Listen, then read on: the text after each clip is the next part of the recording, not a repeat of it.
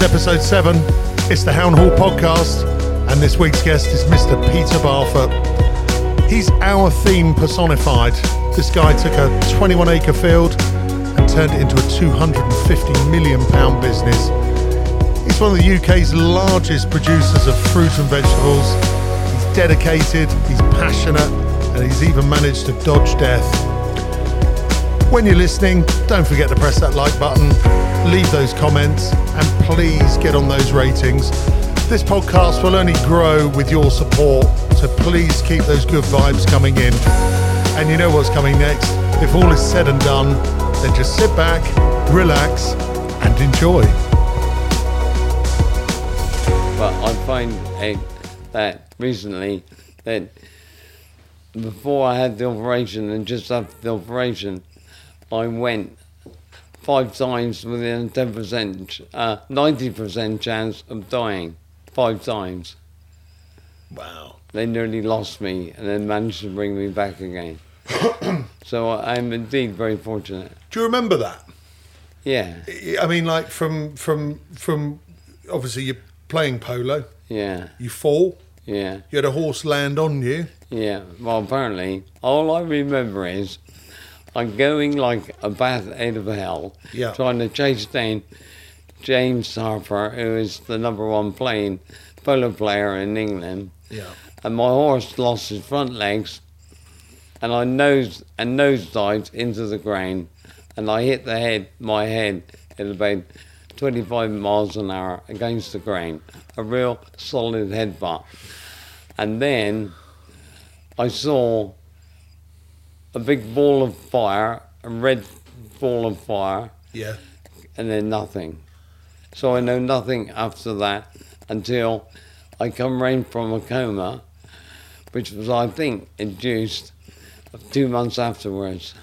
2 months lost. Yeah, and then the next 2 weeks on, I still have very little recall. Yeah. And within those 2 months, they were the 5 times where you went, came back, came back. Most of the went and come back was in the first 24 hours.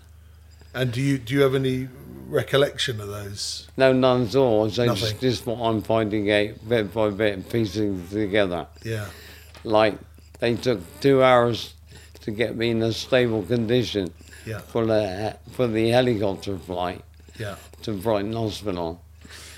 And then they said to Angela, you might want to say goodbye to him because we might not get him there. And apparently on the way to hospital, they had ambulances stationed in locations on the way from Cowdrey to Brighton, just in case they needed to come down and give me some specialist treatment. Wow. And then I got to the hospital and they took me into the operating theatre straight away. Yeah. And then the surgeon came out and said to Angela, well, it looks like it's not going to work. I think we're going to lose him. So perhaps you ought to get the children together and just go and say goodbyes. And then apparently she said, is there absolutely nothing you can do? And they said, well, we could drill a hole in his head and let the pressure off the brain, but the shock will probably kill him. And she said, well, if he's going to die, then you just want to try it. So she had to sign a bit of paper giving them permission to drill this hole in my head, which is there. Yeah. And they went ahead and drilled the hole, let the blood off because I had a big brain bleed, and it must have worked because I'm here today. Yeah. This is not a dream. You are here. Yeah. That's a hell of a story, though. Yeah, it is. And Angela's, your good lady, is obviously incredibly brave as well, although she probably didn't have many or any choices, really. But well, I think she went through a very difficult period for the next several months. Yes. And she was in a hotel in Brighton so she could come and see me whenever. And then, being cost conscious, she worked out it was rather expensive. And so she got a bed and breakfast lodging next to the hospital and lived there. Incredible. So she could come and see me. And when I was recovering and coming round and able to speak and do things, she would read to me every night. And one of the books she read, which was very good, was about the All Black rugby team. Yeah. And how they create their persona and their team ethos. Yeah. And make it such a special thing. Yeah. And she read me a chapter every night. And I said, that is a very good book, Angela. I said, not only does it help with what I've been through, but it's a great business pointer. I think you should order half a dozen of them and give one to each of the directors of the company. Yeah. Which he did. What a great idea. Yeah. And that's quite incredible. So actually, for someone who's got to where you have, with a company, with a business, and still be inspired by something. Yeah. Because, you obviously things like that are inspirational. Yes. Do you think you would have, strange question, not really important, do you think you'd have come across that book had you have not had an accident, or do you think it would have had the same impact had you have not had an accident? It would have probably passed me by. No, I know, because this is it's a problem that I think we all share, that certainly when you work for yourself, and things grow and they progress, and you enjoy doing it, you're passionate, you're committed, you spend all this time, creating, but then you don't have the time to. There's lots of other things that possibly pass by, or you don't get to see. Yeah. So anyway, so that was important. Yeah. And also, in my first year of recovery, I did my own book, didn't I? You did. And I'm a very proud owner of one copy. Yeah. And that probably did more to bring me back into the world than anything. Yeah. Dragging out the memories and the past and putting them to the present and hopefully the future. Was it almost sort of a cathartic, sort of nice way of, because you've had the accident, life then stops. You can take stock. You then get that time to be able to stand, metaphorically, not literally, but stand and look and think, that's where it started. This is where we are, and you've almost got a bit of time to breathe and, plan to move forward. Did the book then?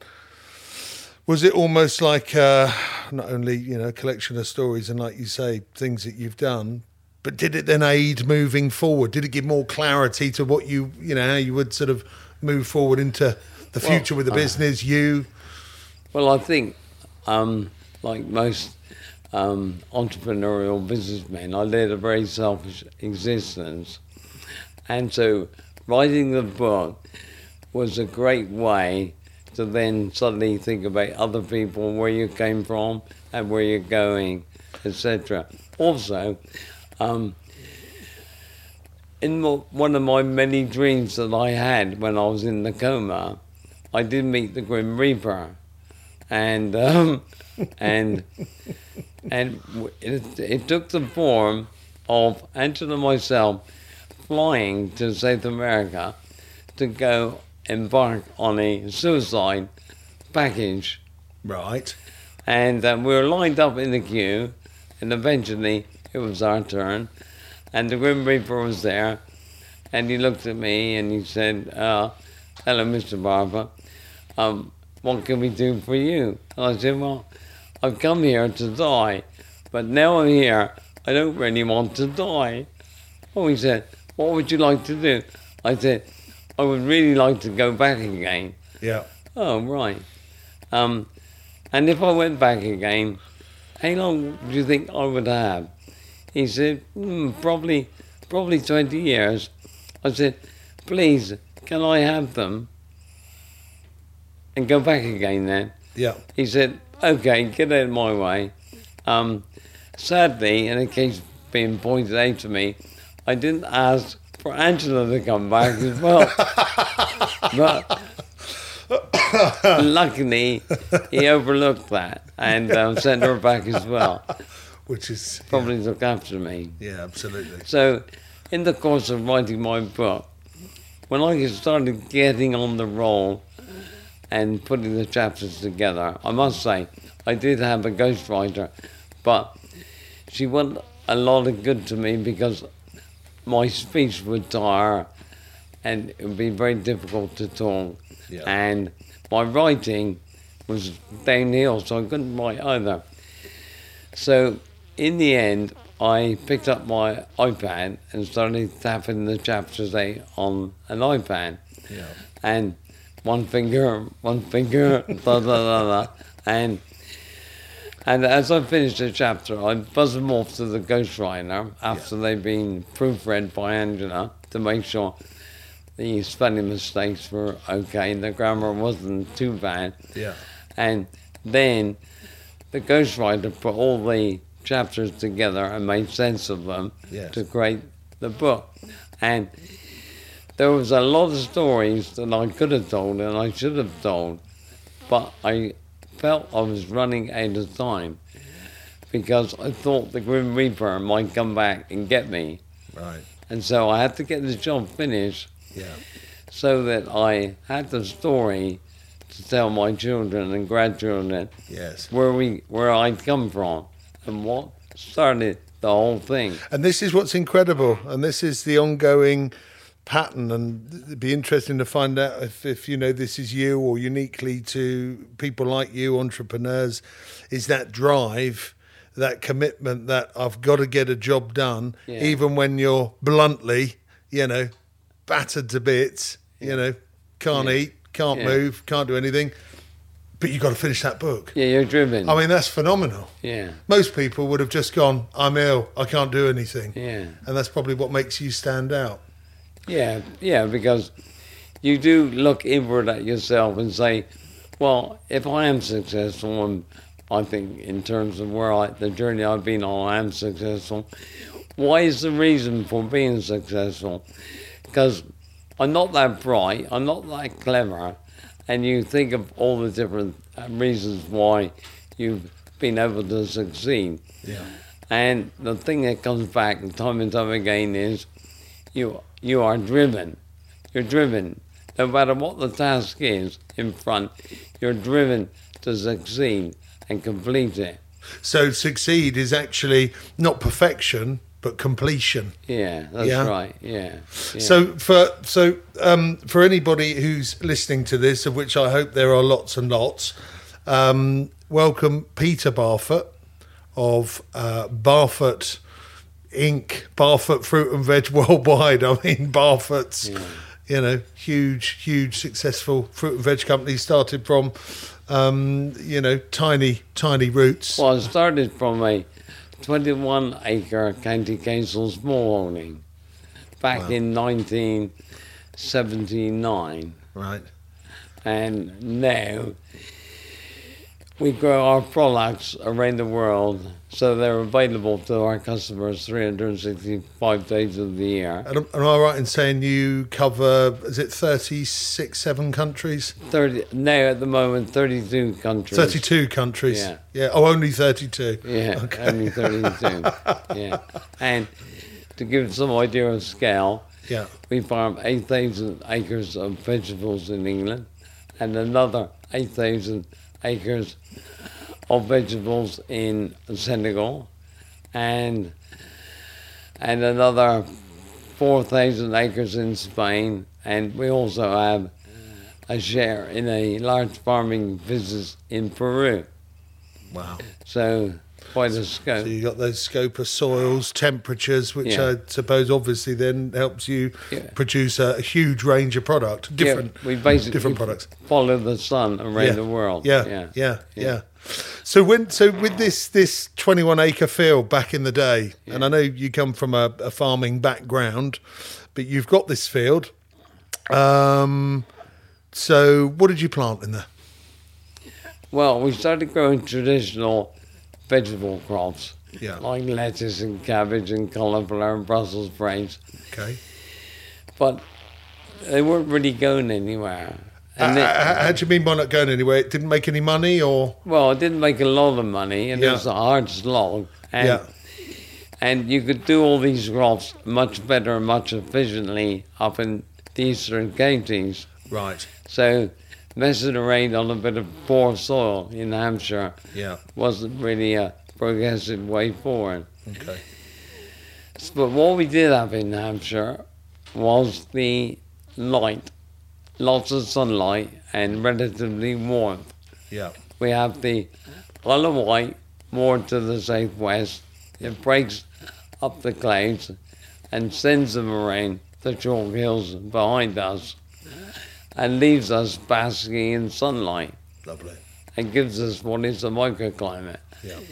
So that area of Hampshire where I was born and brought up was very, very famous for growing strawberries. In fact, it was the biggest area of strawberry production in Europe for over 100 years.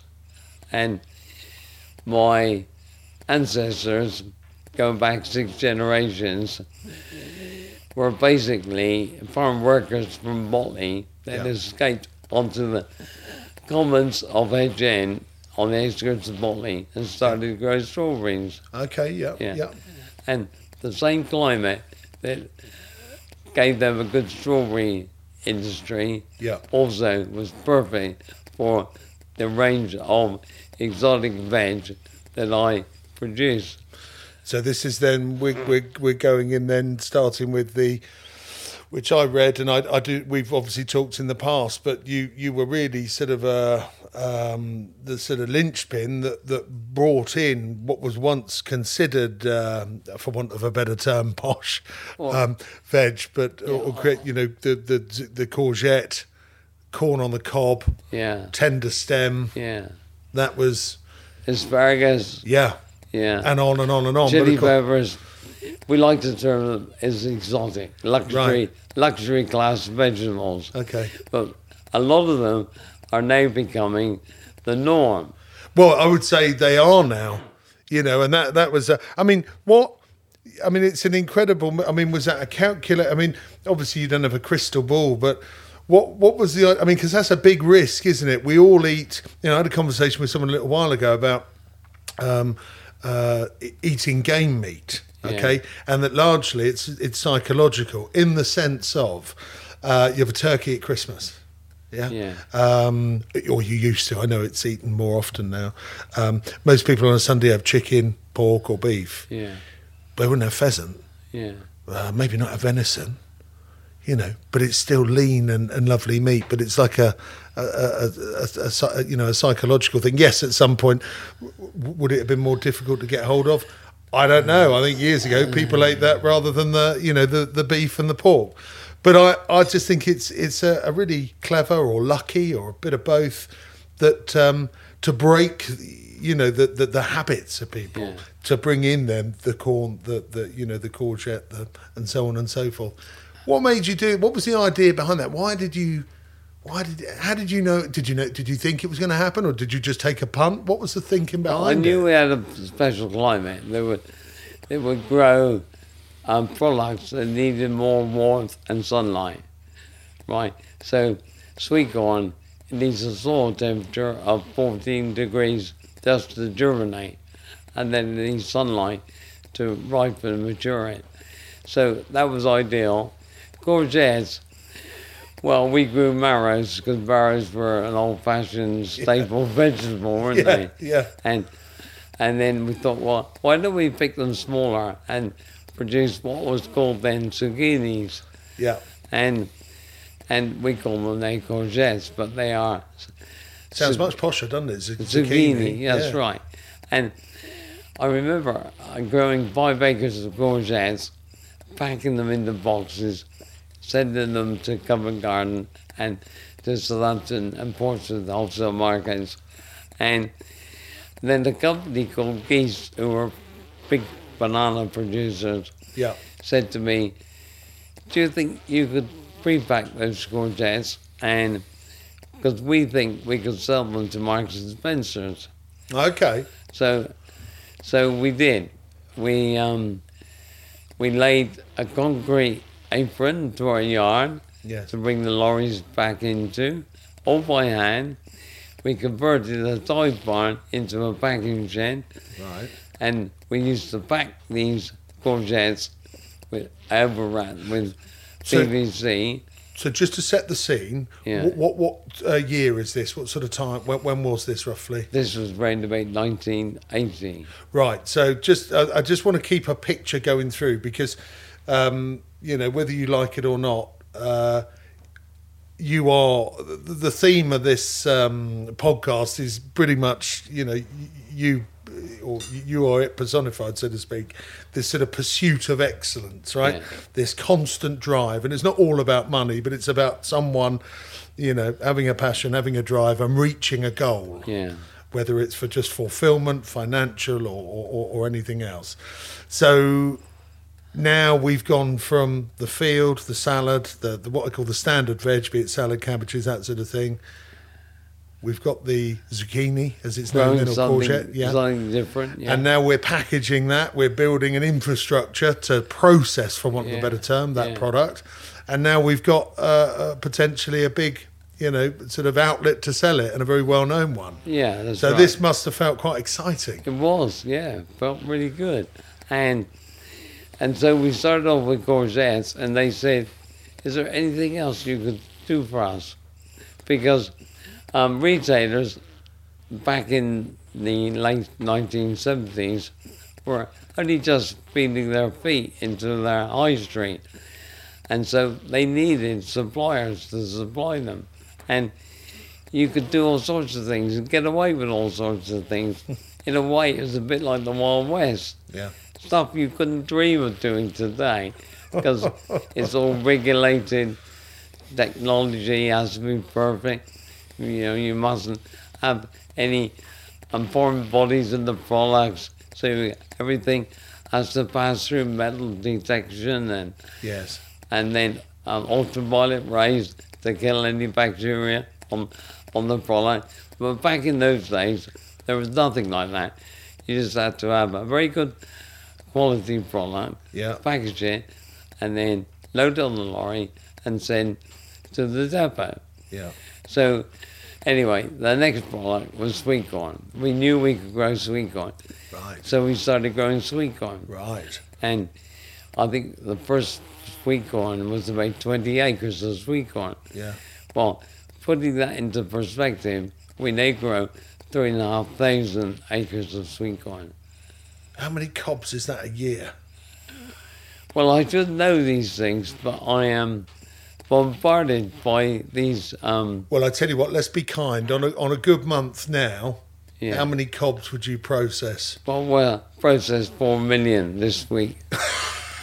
4 million cobs in 1 week. Yeah. And process means, in layman's terms, picked, cleaned, checked, packaged, out, delivered, on a shelf, labelled. The whole process from growth to purchaser to customer. Yeah. 4 million in a week. Yeah. And we'll do 200 ton of courgettes. Wow. In 1 week? Yeah. 200 tons. Yeah. That's incredible. Yeah. Even I couldn't eat that much. Yeah. So you must have quite a few green giants helping you then with the sweet corn. Yeah. So this change, this now then, we're not pulling away from farming. Obviously, you're growing product and a lot more product. But this must have. What were the changes now that are going on in your head? Because bluntly, you're becoming, farmer businessman into the biggish business. Well, I went from being a farmer to needing to be a business person. Was that a big transition? Was that a big leap for you? Oh, huge. The biggest one was you've got a certain ability, and that is based on a pair of hands. Yeah. And eventually, the pair of hands is no longer enough. So you have to learn to delegate and use other people's pairs of hands. Difficult. Very, very difficult. Yeah. And, to be frank, getting over the difficulty and understanding the journey I had to go on cost me my marriage and everything else that was personally around me. So is this now stemming back to when you mentioned earlier about being an entrepreneur, that maybe this is a trait that's carried through, or certainly just one that's unique to you, but you almost have to become selfish, self-centred to create that? You are right. Rather cruel, Simon, but you're right. Selfish, self-centred, and knowing enough is never enough. No. Yeah. Yeah. Yeah. So anyway, we started on the journey. We had a refrigerated lorry body as a cold store, and everything was manhandled. They didn't even have a forklift. Wow. I was told last week I employ 53 forklift drivers now. Incredible. Yeah. So back then, I thought I was the only one that could drive a forklift, but obviously I wasn't. Yeah. I thought I was the only one that could drive a straight line. Yeah. But on a tractor, but I wasn't. So you learn all these things as a process. Yeah. But the biggest thing is you can't do it all yourself. No. Well, I tell you, a really funny coincidence. No need to mention names at all, but we've got a rather nice chap who comes in every now and again, who's sort of semi-retired, but he started a haulage company some years ago, and he started with a van, and he brought his sons into the business. He built it up to having 40 HGVs, I think, around there. His sons have now taken on, I think they've nearly doubled that. Okay, and he then said, we deliver a lot of fruit and veg for a local company, which I think turned out to be yours. But I just thought, again, it's relative, but I thought, what a lovely story, from starting from, and then building this amazing thing. And of course, that's needed because of the amount of produce you're producing. So, everything goes hand in hand. It rolls on and on. Yeah. It's not just what's in your space, in your sort of world, but that rolls on to someone else's world. Yeah. And an interesting thing, in Senegal, we're growing food on land that's never grown food in the history of the world. Really? Yeah, and employing close to 3,000 people. That has a secondary effect because those people then need shops to spend their money in. Yes.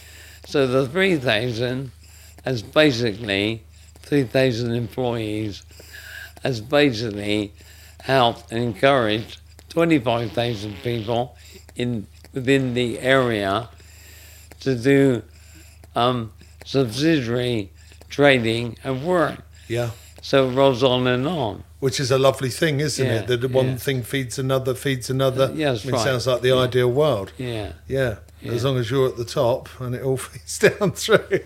Well, I don't know about being at the top, being somewhere in the chain, yeah. So you come out the field, we've gone to M&S. I know I have a basic understanding of, different vegetables and things that weren't available at some time, and then the TV chefs popped up, and then restaurants are buying and stuff, and then people are thinking, I want some of that. I'd like to have. Yeah, so we got courgettes, we got sweet corn. Yeah. I was back in 1991. I was in South Africa. Yeah. Look at. It's all right. Clear the throat. It's fine. Absolutely fine. In fact, have a sip. In fact, you know what? I'm going to do exactly the same. Actually, I'm going to have a little sip of my cold coffee. So, are we ready again? Absolutely. So, back in 1991, I was in South Africa looking for someone to supply me sweet corn in the season, in the winter months. And while I was there, I saw a product, a funny-looking product called butternut squash. Now, I did know that Sainsbury's actually would have wanted to sell butternut squash if they had a supplier. Yeah. So I bought 5 acres of butternut squash, got them loaded into a sea container, and shipped them to England.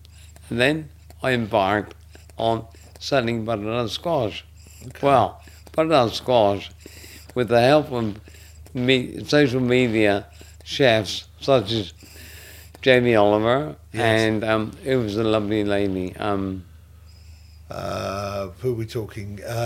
Not the one from Bonita, doing any lovely lady chefs who were big on TV back around. Owns the football club at Delia Smith. Delia Smith, Delia yes. Smith, Yes. lovely lady. Cooking for One. Yeah. I relied on that book for a while. So Jamie Oliver and Delia Smith were doing these recipes, soups, etc., on butternut squash. Yeah. So we hit that market just the right time. And within 18 months, 2 years, we were selling 350 ton of butternut squash a year. Wow. Growing it in Spain, in Greece, and South Africa, and then taking it across the Atlantic Ocean to Argentina and growing butternut squash in Mendoza. So there's opportunity somewhere, find the opportunity, and then make it work. So whenever the opportunity exists on the new product, whether it's a twitchy nose that smells of egg or what, or luck, I don't know what it is, but we've been very fortunate in getting the new crops, the new wave. Like 8 years ago, tender stem was only grown in the Kenyan Highlands. Yeah. It was grown on license to M&S, who own the rights of the seed to grow tender stem. Right. And so it was grown in the Kenyan Highlands to a perfect temperature, because in the Kenyan Highlands you can go up and up and up and find you're on the equator basically, but by going up the mountains you can get the perfect climate for any time of year. So it was grown in the Kenyan Islands as a product to pack in air freight to England that worked in well with their main crop, which is roses and flowers. Right. So butter beans, French beans, tender stem, roses and flowers would typically fill an airplane with product to send into Heathrow. Yes. So this product called tender stem had the mystique of only being able to grow in the Kenyan Islands, and so we thought, I don't know, with our nice special maritime climate on the Hampshire Sussex coast, we can have a go at that. Yeah. So we did, and we got Tesco's to come and look at the crop and sample it, and they said, no, Mr. Barfoot, you can't grow tender stem in England. You need to be in Kenya. Well, there's the crop, it's in the field, and it looks pretty good to me. Yes. And it tastes like tender stem. Yes. So we must be able to do it. Yeah. Anyway, they turned me down, but Sainsbury's said they would try it if I could produce it organically for their organic sales. So we did. We grew organic tender stem. Yes. And it took off really, really well. So after about 18 months of pushing it for them to stock it as a conventional product, they did. And not only did our growing and sales increase in England, we started growing in Spain. So from June to November, we produced tender stem in England. Yes. And from November through till late May, early June. We produce in So this Spain. is your term, chasing the sun. Yeah, chasing the sun. Yeah. And we regularly sell 100 ton a week of tender stem. That's incredible. Packed, labelled. Phenomenal. And it is a phenomenal product because it's nice green colour, it tastes sweet, and children, believe it or not, love it. Yes. Well, your normal broccoli can become very, soft and mushy, and obviously children are finicky anyway. But you're right; it has a not quite as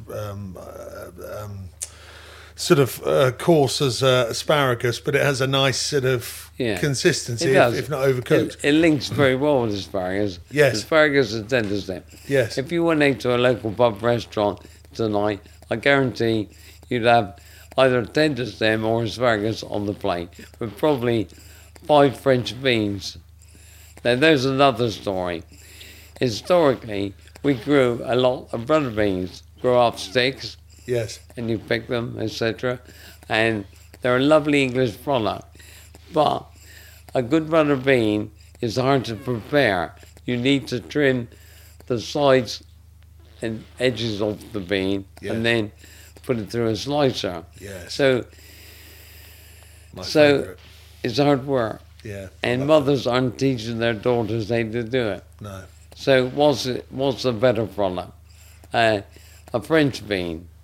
A French green bean, probably 3 or 4 inches long, comes in a nice soldier pack. Just trim the ends. Etc. Trim the ends. Yeah. Steam it or boil it, and there you go. Much easier than a butter bean. Yeah. Now we used to grow, believe it or not, 200 acres of butter beans, but we knew it was a dying product. Yeah.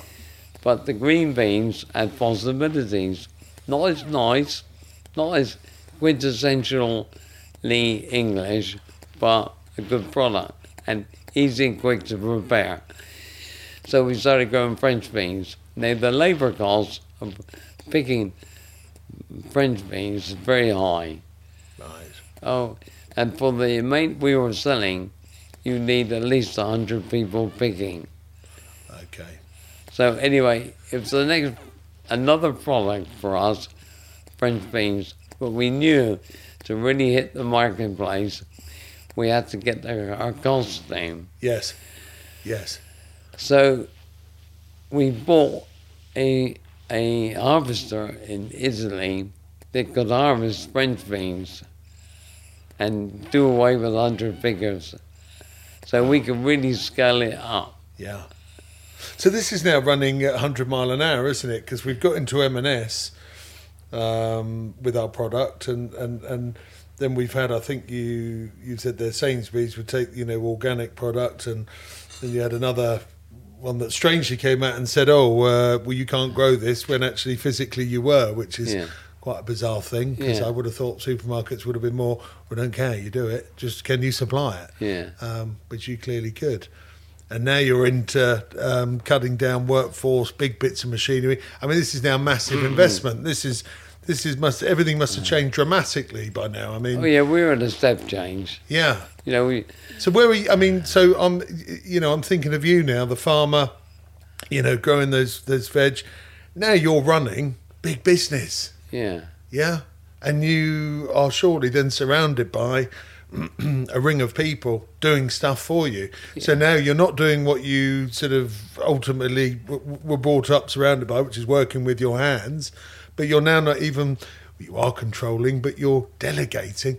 That must be quite a strange, or was it a very subtle transition? I mean, did you ever at any point turn around and go, wow, this is, I had to employ good managers because I made a mess of things. Right. I messed up my marriage. I messed up everything. I was probably in debt at the time. And the only way out of being able to run a household, a farm, and a factory was to get people to help me. And so that was the beginning of building But what was in your mind though when you were doing that? I mean, would you say, oh, survival? My father was energetic and driven, so therefore genetically I was. What was the aim at the time? What was going on in the head? You know, if the marriage is going, this is going, that's going. I mean, that's quite robust things to fall by the wayside, but yet you still had this sort of concrete, sort of steel, you know, idea. You've got to get forward. What is that? Where does that come from? Is it just you, or is it something you work at? Is it something that, as things happen in front of you, you want to add to them? Did you one day, when in the early days, go, I want a huge business, I want to grow loads of veg? No. What was it? Well, you start doing the business. Is it the money, or is it achievement? No, or? it's not the money. No, it's not the pot of gold at the end you of the don't strike rainbow. me as the one who does it for money. It's the rainbow. That's why you do it. And the pot of gold is just byproduct, default. Byproduct. Yeah. If you get there. Yes. Yeah. So, as the business grew and we kept developing new products that hit the marketplace in the right spot, we then needed quality people to make these products come through to the marketplace. And that's a difficult thing, isn't it? Finding good people. Yeah. And when you find a good person to manage, let them manage. Yeah. See, that must be difficult from someone who's, you know, only just sort of grasped the idea of letting go and delegating. And yeah, but when you've hit rock bottom, you have to grab whatever's there. Yes. And when you personally can't do any more with those two hands, you have to let someone else join you and use their two hands and their ability, which is not easy, but it's a means to an end, and you have to do it.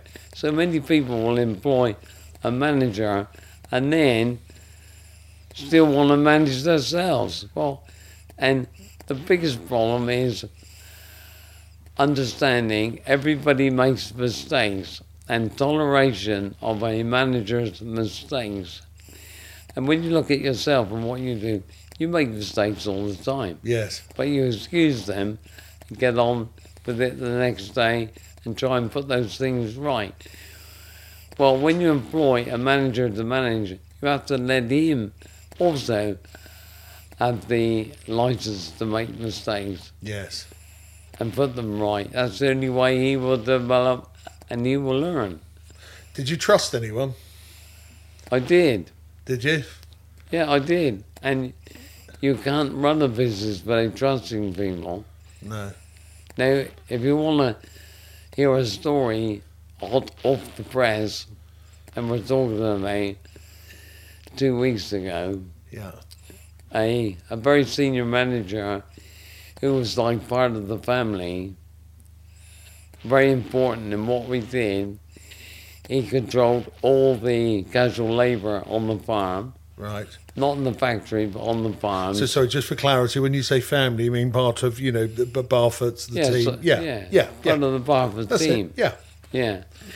So his job was to handle and sort out a seasonal workforce of 400 or 500 people. Okay. Now, an under manager under him, his labour costs on a certain job was too high. And when questioned about the fact that he wasn't meeting the budget, he said, I don't agree with the figures. Right. They're wrong. So we looked into it a bit more, and at the same time, we were doing COVID flow testing of staff. Yeah. And we noticed 6 people weren't there to be tested. Where were they? Well, they didn't exist. Wow. They were ghost workers. Wow. So this guy, who was Lithuanian, a very intelligent person, started off working for us in our accounts department. Wow. Was employing ghost workers. Yeah. And then paying them and putting their payments into bank accounts that he owned. Wow. So this took a week of looking into our payment records and bank accounts and payments, etc., etc. Yeah. And this has been going on for 13 years. No way. And I trusted him implicitly. And it's brought about a big momentum in terms of trust, etc., etc. Yeah, absolutely. Yeah, yeah. So he'd been on this creating ghost workers unnoticed for 13 years.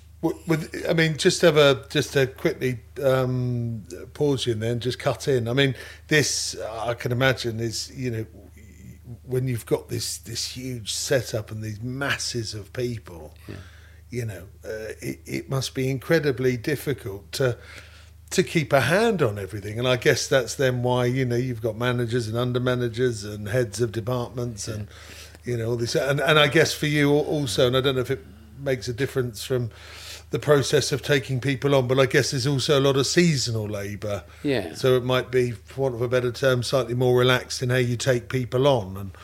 And maybe, I don't know. But what it points to is that the trust you give people is not always got. No.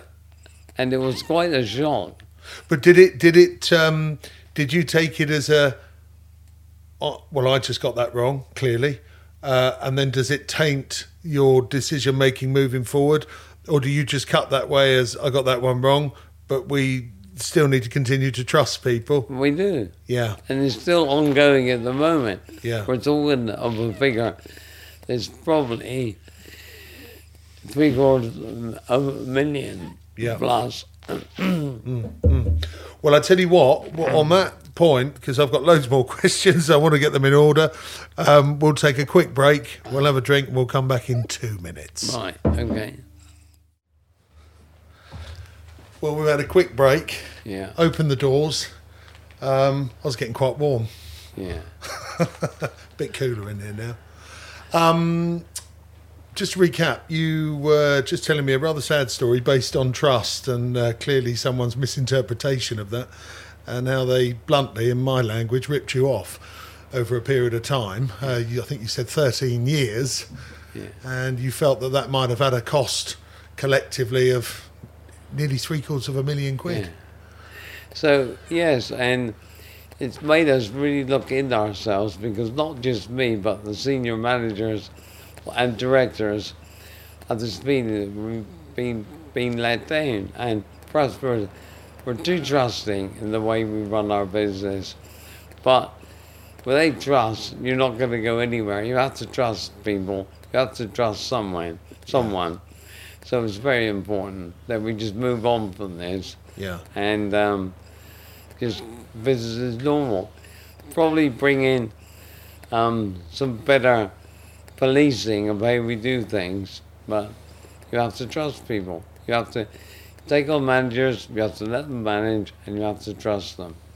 And then again, it might bite you, but there you go. You've got to. Well, I was going to say that's one thing. You know, just in simplified terms, having say a unit, a premises in the UK, you run a big business. You've got the sort of chain of command, and you know, ground staff. You know, doing the business. What was the change then for you when you started to break into other countries? So now, you know, you said earlier you farm in 32 different countries. Yeah. You've got 31 different setups going on, you know, abroad. Yeah. And they're running 24/7, lots of people involved. You know, psychologically, what's that like? Because you can't physically keep a tag on, you know, everything that goes on, surely. This is where trust comes in. Yeah. You get the best people you can get, and where do you find them? Sometimes by chance, sometimes you through headhunters. Headhunters are a bunch of unscrupulous so-and-sos, to put it mildly. For everyone they give you, they could end up taking two and give it to somebody else. Right. But I somehow I'm very good at finding people and noticing something that they might have in them to create a very good manager. Yes. We have a lady with our business called Christina. She's Polish, and she used to clean our offices and toilets. And I said to her one day, very attractive lady, she was wiping the desk in front of me and wiggling her bum under my nose. and I said... Oh, so that's what it was, right? And I said, Christina, what do you do in Poland? And she turned around and she looked at me nonchalantly and said, in Poland, I am a master of business. I said, very interesting. Can you use a computer? Yes, of course I can, no problem. So I said to my managing director, and Christina, who cleans the offices and toilets, it says she's a master of business and she can use a computer. Oh, he said, well, let's find out. So we put her in front of a computer and she opened it up and away she went, doing various little tasks to prove she had an understanding of what she was doing. So we give her a job working with the customers, collating the order sheets of products they wanted into factory worksheets and then picking sheets and delivery notes followed by an invoicing trail back into us. Wow, okay. So quite an involved big, process. quite an involved job. Yeah. But she took to it like a duck to water. She now has at least 8 girls working under her and doing a similar thing. She does a shift pattern of 4 12 hours on and 4 12 hours off cycle. 4 days on, 4 days off. Yes. Continental shift system. And in her 4 days off, she runs the local gymnasium in the road. Right. And she's now been working for us in the region of 12 years. She owns several houses in the area and she rents out to other Eastern Europeans. So this is a success story within a success story. Yes, right. I'm just showing you the gems that are in front of you, and if you can find them and use them, those gems. Yeah. We have another guy who was a Kremlin guard in the Red Army. Right. And he took part, if you listen to his story, in the discussions that took place with the generals on the Gorbachev affair and what they were going to do with the Gorbachev situation. I said to him, Alex, why you? He said, well, Mr. Barfoot, I make very good tea. I said, oh, right, okay. So that's where you are. You're a guard outside the room. You made the tea. And now you're here. You came to me and you ended up in the field picking courgettes. And now you run by goods into the factory of all the trucks that are arriving and going out again. Yes? I said, well, how did that all happen? He said, I realized that after standing guard on these meetings, I probably knew too much. So I might very well disappear. Right. So I thought I'd better get out before I disappear. Yes. So I ran away and came to England, and you gave me a job and you helped me. And now I have English passport. I said, oh, right. So, yeah, but now you moved on from running our yard to running our biogas plants. Yes. How did that happen, Alex? He said, well, I have a degree in industrial chemistry, Mr. Barfoot. What's the chances? Yeah, what's the chances? Another gem. Yeah. Yeah. Yeah. Is it, I notice here there's a running theme of, Eastern Europeans. Yeah. Is their work ethic different? Yeah, they're unbelievable, their work ethic. And people say to me, oh, you built your business up on Eastern European labour and not paying them accordingly. Cheap labour. Yeah. Supposedly. Well, there's nothing cheap about them. What's cheap is the amount of work they do in return for their They're money. cost efficient. They're not cheap. Yeah. No. In fact, out in the fields at the moment, picking asparagus, the top asparagus picker earns £750 a week regularly. Really? Yeah. And they all want to earn at least £500. Yeah. And you could say that a lot of them want to earn £500 net after the deductions. Sure. And if you do not give them the opportunity to earn that type of money, they leave and go somewhere else. Yes. But they are essential to running our business. Yeah. And when you look at our managerial regime through the business, whether it's factory or farming, is based on Eastern Europeans that came here 15, 16 years ago. Yeah. And this guy who ran the scam of ghost workers joined us 15 years ago. Yeah. And I thought a lot of him. Yeah. So it's going to take a bit of getting over, but we'll get over it and move on. Well, I think you've more than proved that you can overcome most hurdles. Yeah. Consistent on that one. Yeah. So you talk about the Eastern Europeans and their work ethic, forgive me. But isn't there one particular Russian tank driver who does have a rather easy job by the sounds of things and gets to wear his slippers to work? Yeah.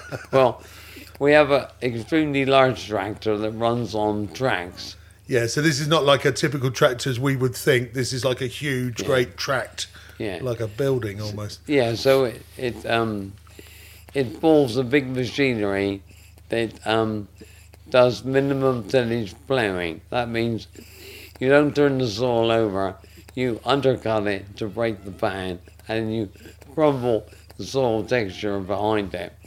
But it takes a lot of horsepower to pull it. So the machine pulls this big machine that gives you this minimum till situation. And to drive it, you need a tank license to drive it on the road because it's on tracks. Right. So we have a Russian ex-army soldier with a tank license driving it. And when he gets in the tractor in the morning, he puts a pair of slippers on and leaves his boots in the corner of the field and takes his place behind the steering wheel, logs in on the sat-nav equipment inside. So this is all basically sort of almost operated by GPS, right? Yeah. Sets it up and continues with his work, which basically entails just sitting in the driver's seat. With his slippers on. And this tractor will work within a 1.5 centimetre accuracy. That's phenomenal. Turning itself around on its own. Yeah. When it comes to the end of the field, and turning around to go back up again. I mean, that is the amazing thing, technology, isn't it? That huge, great lump of machinery. I mean, enormous, great bloody lump, wet mud, and yet it's working within a 15 millimetre tolerance. Yeah. I mean, that's driven by. That kills the art, though, of the old school chap that would drive a plough straight or tow a plough straight. Right. Did you? Yeah. No. I was one of those few people that could drive a straight line. Yeah. And now all these young kids driving our tractors, can drive a straight line. Yeah. Yeah. And so we have a Russian operator working his machine on a Russian satellite somewhere up above his head. Yeah. Yeah. Incredible. Unbelievable. Incredible. Does that drop him back off at the corner of the field where his boots are at the end of the day? Yeah. Yeah. Yeah. Yeah. So what is what I really want to know is,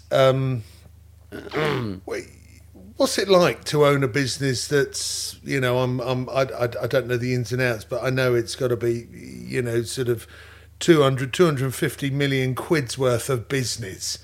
What's that like waking up every morning?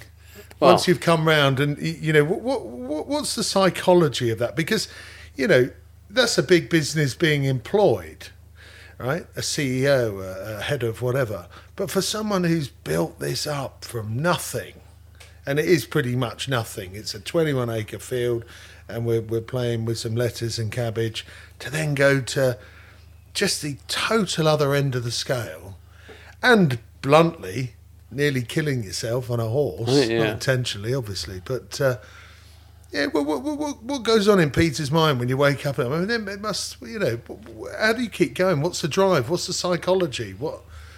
Because you have so much to sort of entertain on a daily basis. Well, Simon, recovering from my accident, which was 5 years ago, I thought the best thing to do was sell the business. So we advertised that it was for sale. Yeah. We do for businesses.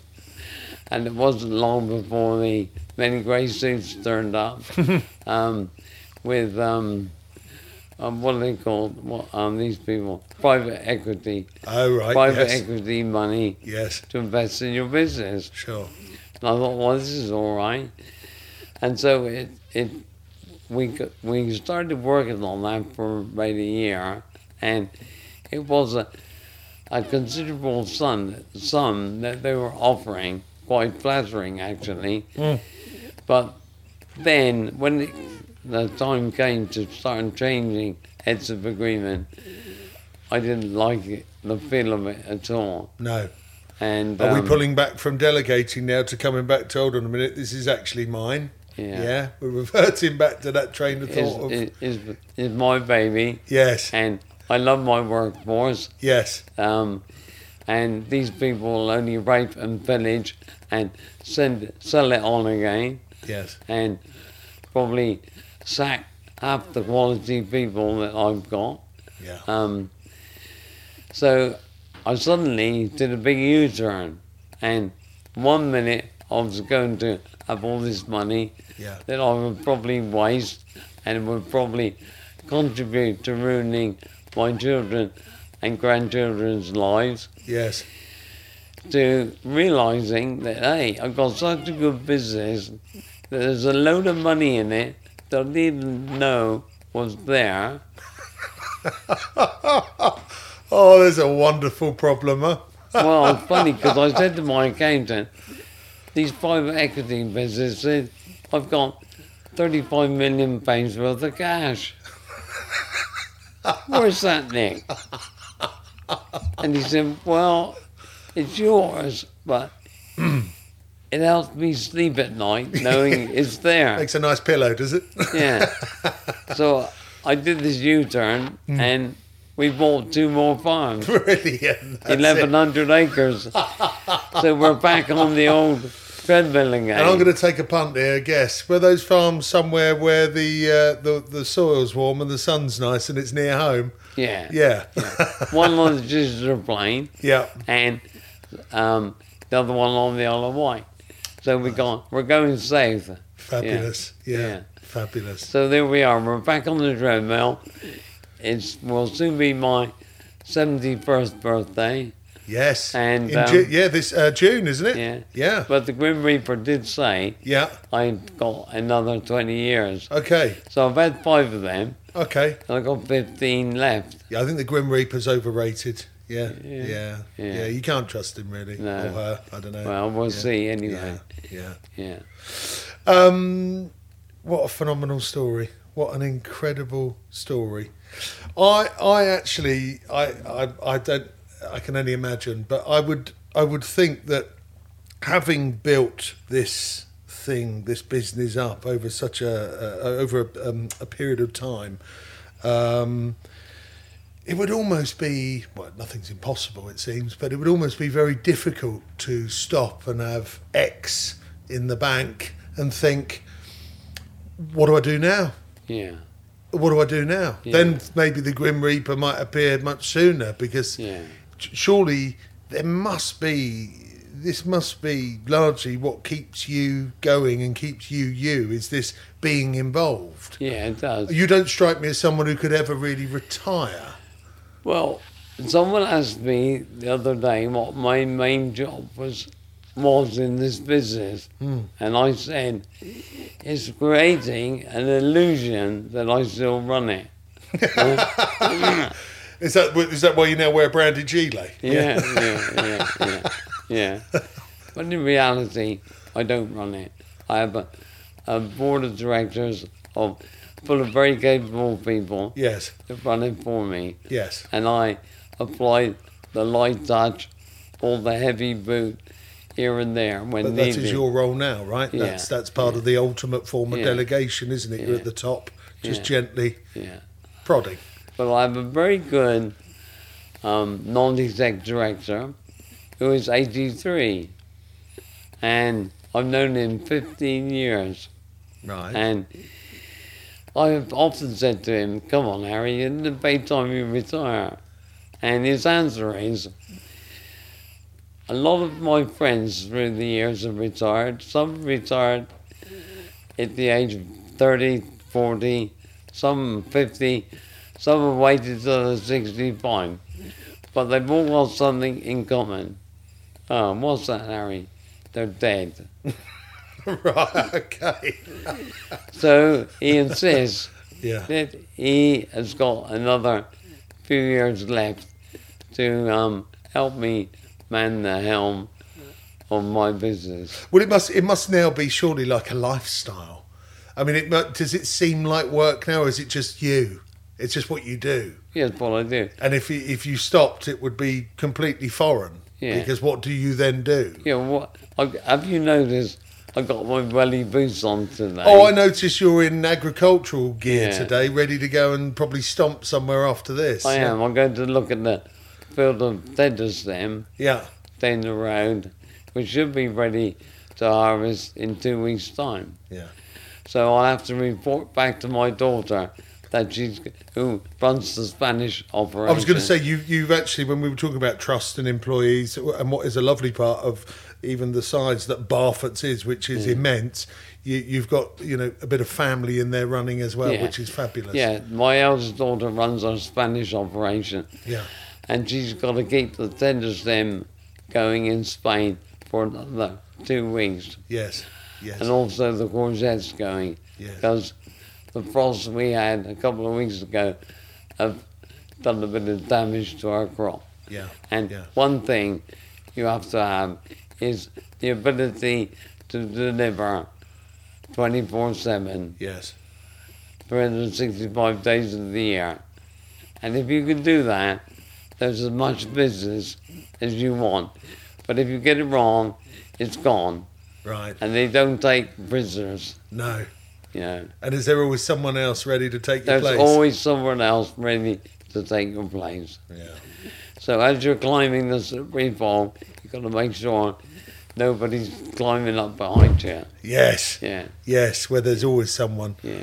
I mean, for anybody who might be listening to this who is about to start an endeavour, and I know this is a big question, and you know there's probably lots of different answers to this, but for someone who's starting their own thing, they want to achieve, they've got a mission, they've got a point to make, what, not advice, because we're all different and we all take different journeys, and we don't know what's coming either, but what do you think are the elements that those people need? What are the pointers that you would give to someone, you know, who wants to succeed, who wants to make a mark?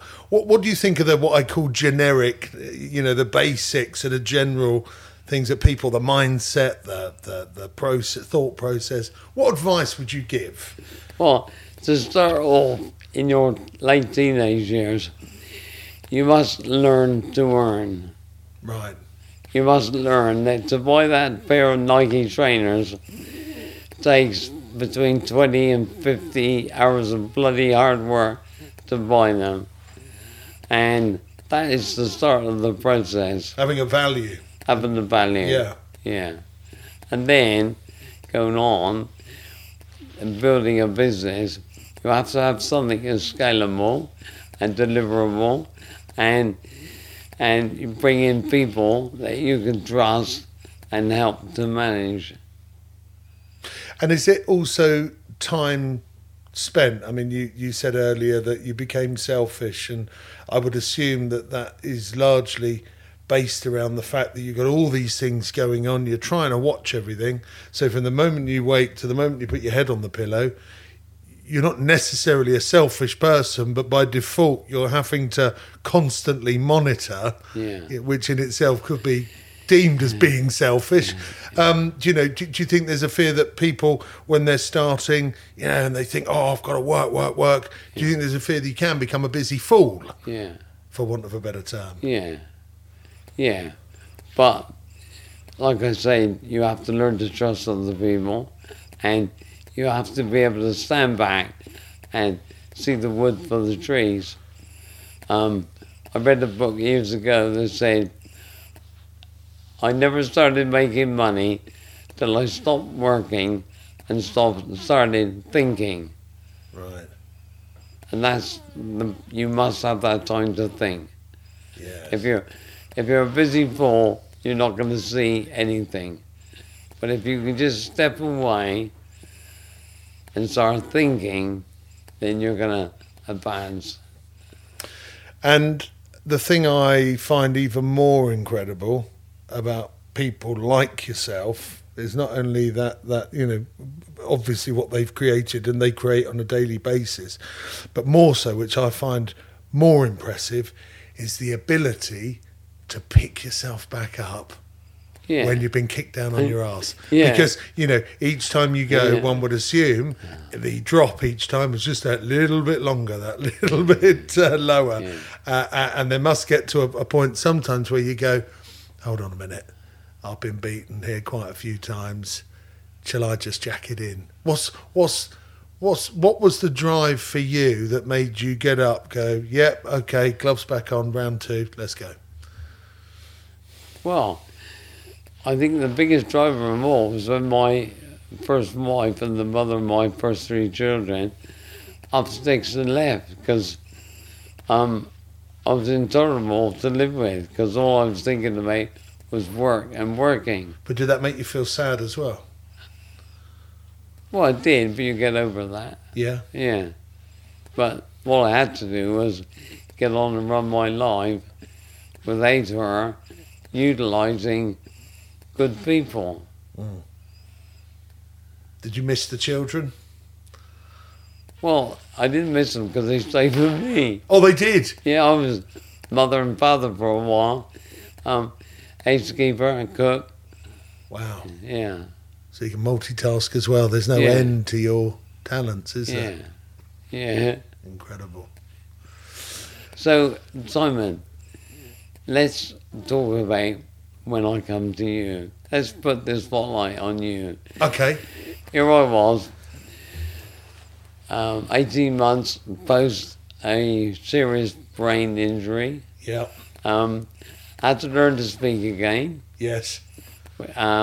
Which you might find quite funny, but I can speak better now than I used to. I'm less Hampshire. You're more posh now, Peter. Yeah. So I had speech and language therapy 3 times a week. Yeah. Well, I remember when you first came in, and that must have been 3.5 years ago. 3 years ago. Yeah, 3.5 years ago. Yeah. And I remember this man sort of very gingerly, just very small steps coming in, and a very different person to now. Yeah, and I'd lost a lot of my cognitive skills that we take for granted. Lifting a gun up to my shoulder and shooting a clay. Hopeless, you know. And you have worked with me and helped me to do that. Because when I came out of hospital to come back home, the first thing was the boys in blue come round, took away my gun license, took away my driving license. Yes. And I said, okay, I can't have a gun license, but I promise you, I'm not going to shoot anybody. No. They said, no, we're not worried about that, sir. We're worried about you shooting yourself. Yes. Because 60% of people with your severity and brain damage Yes. end up committing suicide. It's a really sad fact. Yeah. But it is a fact. So I was in quite a broken state when I came to your shooting school. Yeah. And my aim was to get my gun license back again. Yes. And it's amazing, that forgery we got. It's brilliant, isn't it? It looks just like the real thing. yeah. So That was a joke. not only did you help me get my gun license back, but you helped me develop the cognitive skills that I didn't have. Well, honestly, that is incredibly kind, and I still do feel very proud, Yeah. that we played a part in that rehabilitation. Yeah. And, without sounding tacky, I'd be proud to have entertained that process with anyone, because it's a wonderful thing. Yeah. But when I then realised what sort of character you were, what you created, I thought, oh, this could be a bit of a handful, So it was, for me and Benita, it was a wonderful thing to do. So here I was. I couldn't speak properly. I just learned to start speaking again. Yeah. I couldn't swallow. I can swallow a little bit better now. Yeah. So I was being fed through a peg into my stomach through a syringe, which is not a great experience. I could probably do with some of that. Yeah, and it's not a lot of fun. No. Yeah. And no sense of balance. And started playing chess to help my brain start working. Yes. I'd just written a book to also help. Yes. And then to cap all of that, you got me firing a gun again. Well, I'm forever proud, because it was obviously apparent that you'd lost use. You were stiff, for want of a better term, totally stiff. Yeah. Yeah, and of course with the track in the neck as well. Yeah. The movement, restricted completely, and I could also see and obviously understand the frustration, because you've shot for a long time and you shoot very well. Yeah. So even though I didn't know you, but you tell all your customers that, Simon. Yeah, no, well, one or two. Yeah. So I can imagine that there's when we're good at something and then we sort of have our hands tied behind our back, that's got to be doubly frustrating. Yeah. And I always remember that story where you said to me you got cross one morning and you said, I don't like you standing so close. And I said, well, no, that's fine then. And I walked off a few metres and I sent some clays out and you missed them. And then you said to me, what am I doing? And I said, I don't know, I can't see. The start of a lovely relationship. Yeah. Anyway, all I can say is thank you very much, and you've been a great help. Do you know what? It's been an absolute pleasure. And one thing that doesn't happen with lots of customers is the fact that sometimes you make very good friends. Yeah. And that's another thing I'm proud of, that we have a friendship outside of shooting and work, and that's a wonderful thing. Yeah. That might be then a lovely point to bring us to a sort of conclusion of our first podcast. Yeah, and I can go and look at my dentist then. You can go back out and do what you do best. Yeah. Thank you very, very much for your time today, because I know time is precious, and there's always lots to do for Peter Barfoot. We didn't even touch on polo, and horses and the New Forest and your love of, equestrian, another day, I think, on that one. Yeah. But from us here, thank you for sharing a great insight. And I hope, and this is really the idea behind this podcast, which we hope will one day, take off and flourish, is that if nothing else, rather like what I've done for you, but by your own admission, is to inspire others.